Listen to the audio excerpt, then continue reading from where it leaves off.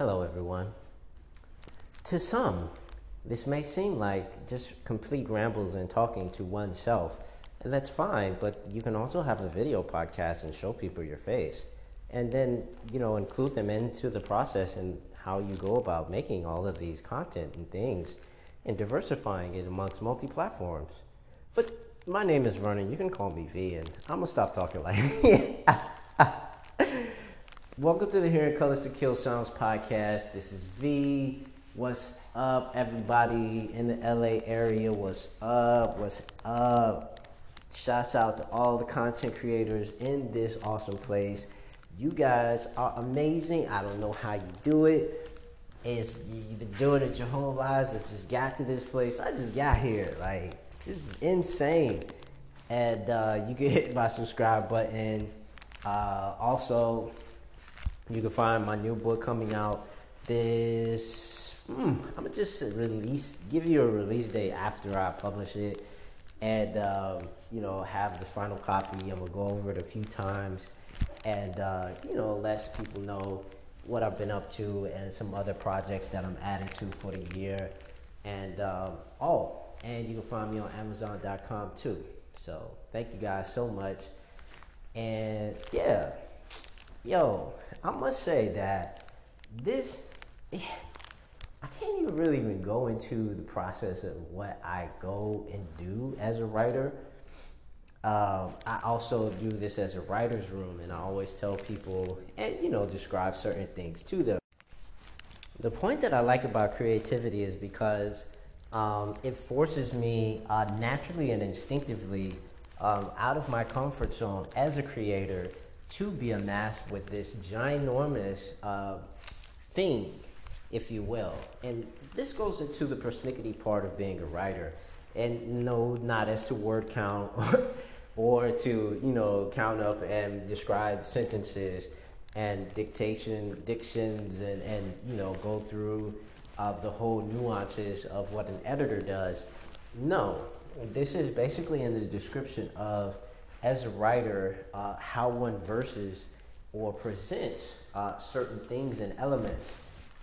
One could go about the colorful fashion as the way that I do so, which, teeters on that one scale or pie chart of poetry, which I shy away from just because of the nature of my messaging or the things that I want to present to others and, the visual stimulants that come from exceptionally just reading. There's this other thing too as a writer that you have to incorporate into your writing, and that I'm insanely confident that each and every person in this said room has a different perspective off top because you have your own voice. And so that is individualistically, however many people that is in a room, those many different stories, naturally and instinctively by default. And so the point of, procession or procession and retention is to how you present it. What message is someone saying? And you can go and like miser on these things, right? Because I've talked about them before. But the cool part about writing and why I led with how I press myself creatively amongst all of these other creators is because since the beginning of antiquity, since time, right, you have all of these different modes of thinking, and you have all of these different messages and stories and myths. And I love where, as a storybook or even as a kid, I was always appreciative of someone who could tell me something and make it make sense, and I wasn't truly there. And only a few colorful people in my life at the time, and even to this day, can still do that and have me involved in something that happened I don't even know how long ago. But I felt like I was sitting right in the next seat to them, a passenger seat to whatever it was that they were experiencing. And essentially, as a writer, you don't want exactly that, but you kind of want part of your experience to do that. Because when somebody has that aspect, they get this point of separation of narration and this point of exposition, and they feel like they're physically involved with the characters and what happened in their stories or what goes on in their lives. And that adds more flavor and adds more fun and depth to whatever it is that that character is willing to do. And we'll go into another podcast and talking about what messages people want to have in their stories and what that even truly even means and how people even describe certain things like this. But I also want to shouts out to, once again, this movie that I had seen the other day. And it's been a while since I've seen certain things. And I always love it when I come back to them. And shouts out to a movie named Boomerang. But, you know what I'm saying? Like, it really goes beyond the things that I look at as a spectrum or a cycle of things, and how I'm inspired by this cycle of things in a continuity basis. And it doesn't necessarily have to be where I just instinctively come and watch this movie that many times. The year doesn't, play off to differentiations of how I feel. And so I feel in different moments of me wanting to see this story explained this way, and then I'll engage in it. Or I want to see something else explained in a different way, so I'll engage in that. And, action stories are really good at doing that. But oftentimes, if I'm just chilling, I would often rather just choose a kid's film or choose something that's really good and interpretive so that I can see it and so that I can, look at certain ways and be like, well, I like this. I like that one. Or I like this about this story. Or I like that about that. It doesn't necessarily have to play off in the differences, and it doesn't necessarily have to, be individualistic for each person, for someone to incorporate their own life experiences and to identify with the character and to feel like they're involved with the story. Productions and directors and stuff like this, they always talk about certain things, but they have this vision in their minds of how a shot is in the emotions that go along with this portrayal of a character.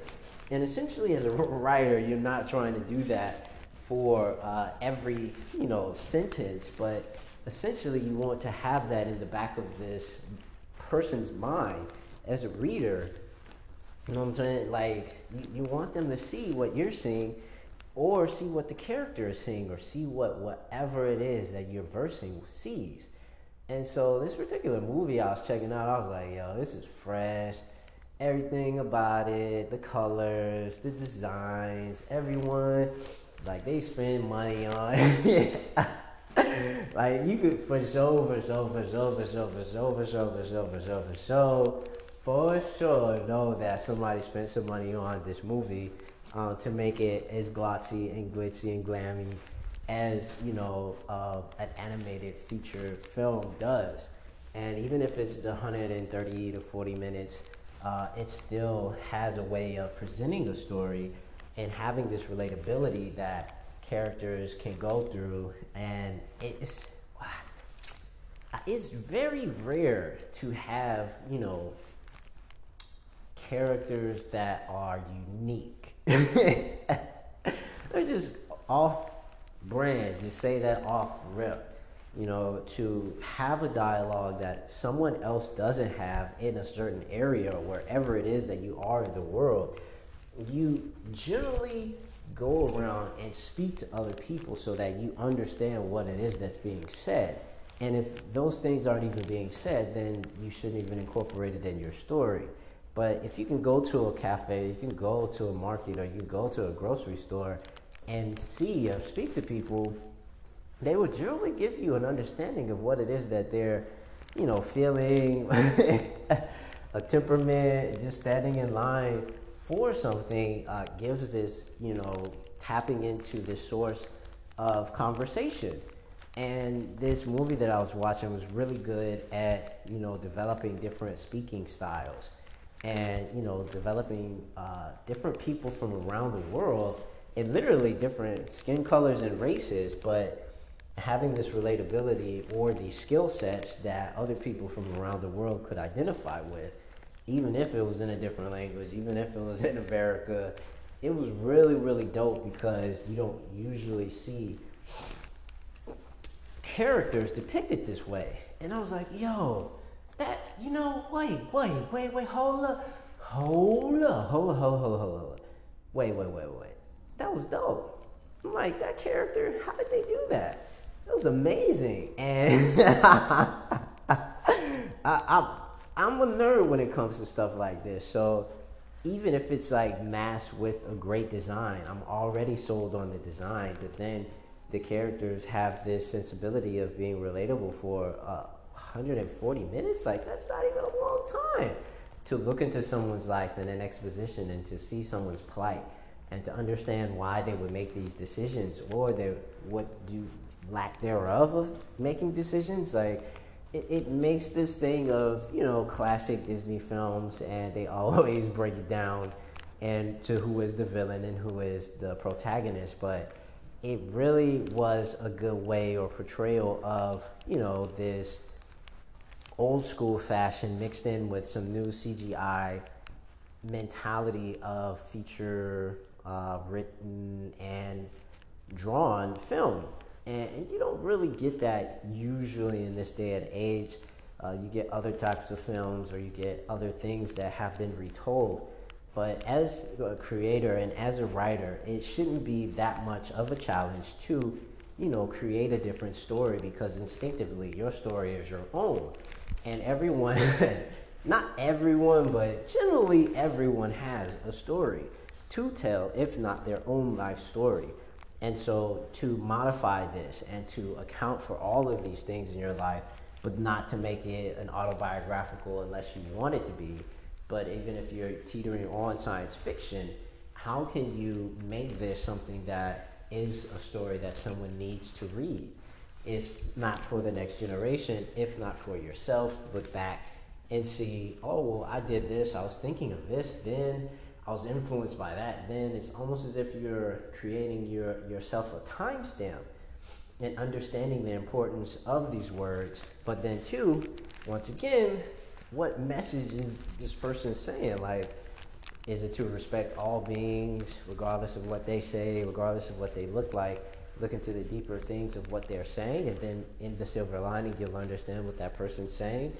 Or, with patience comes great things, and that there's always something better on the other side, regardless of how you look at it, and life circumstances. Those are parables and things that people have often said that coincide, karmic and dharmic law. But I often find too that even if you're searching for something, or you're searching for an answer, or you're looking into this aspect of changing how you talk, there's still already by default you talking differently.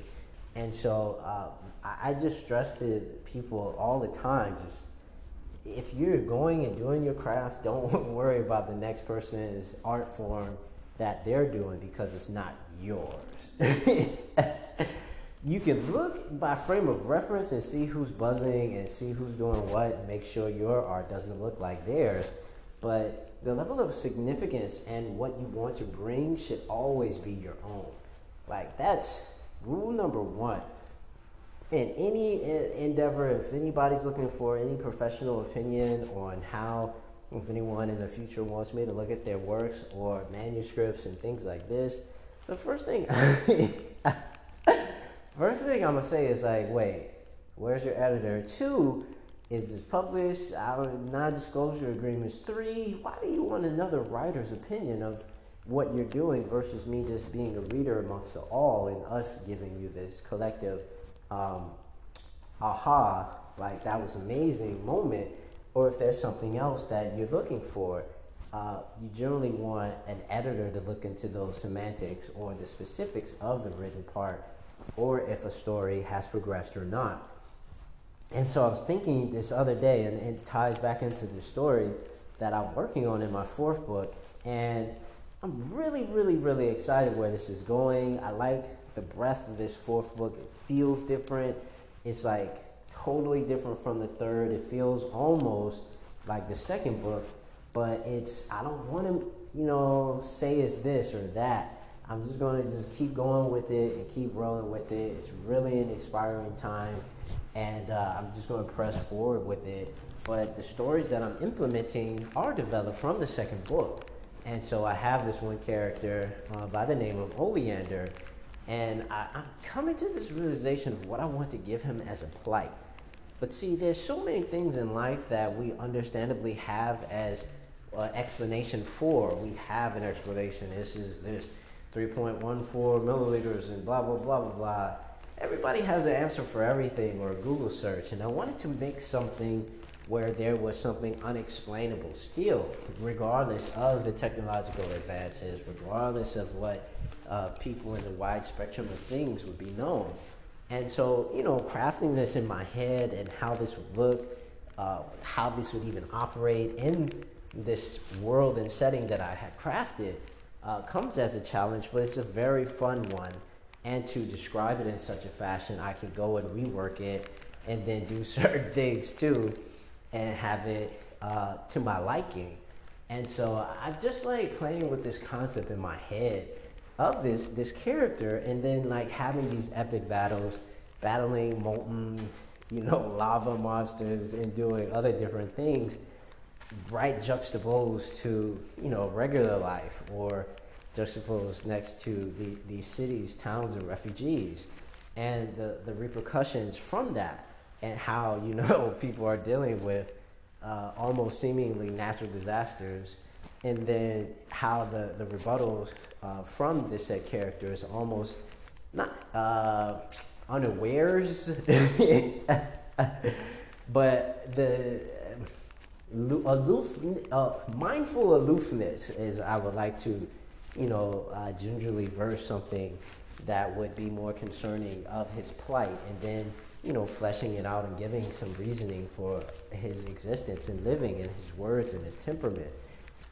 It's really a fun way to fashion things while looking at this next genre that I'm going to go into. So this is V, aka Vernon English, once again. I will speak to you guys again. Hit the subscribe button. Let someone know about podcasts. And I thank you so much. Peace, peace.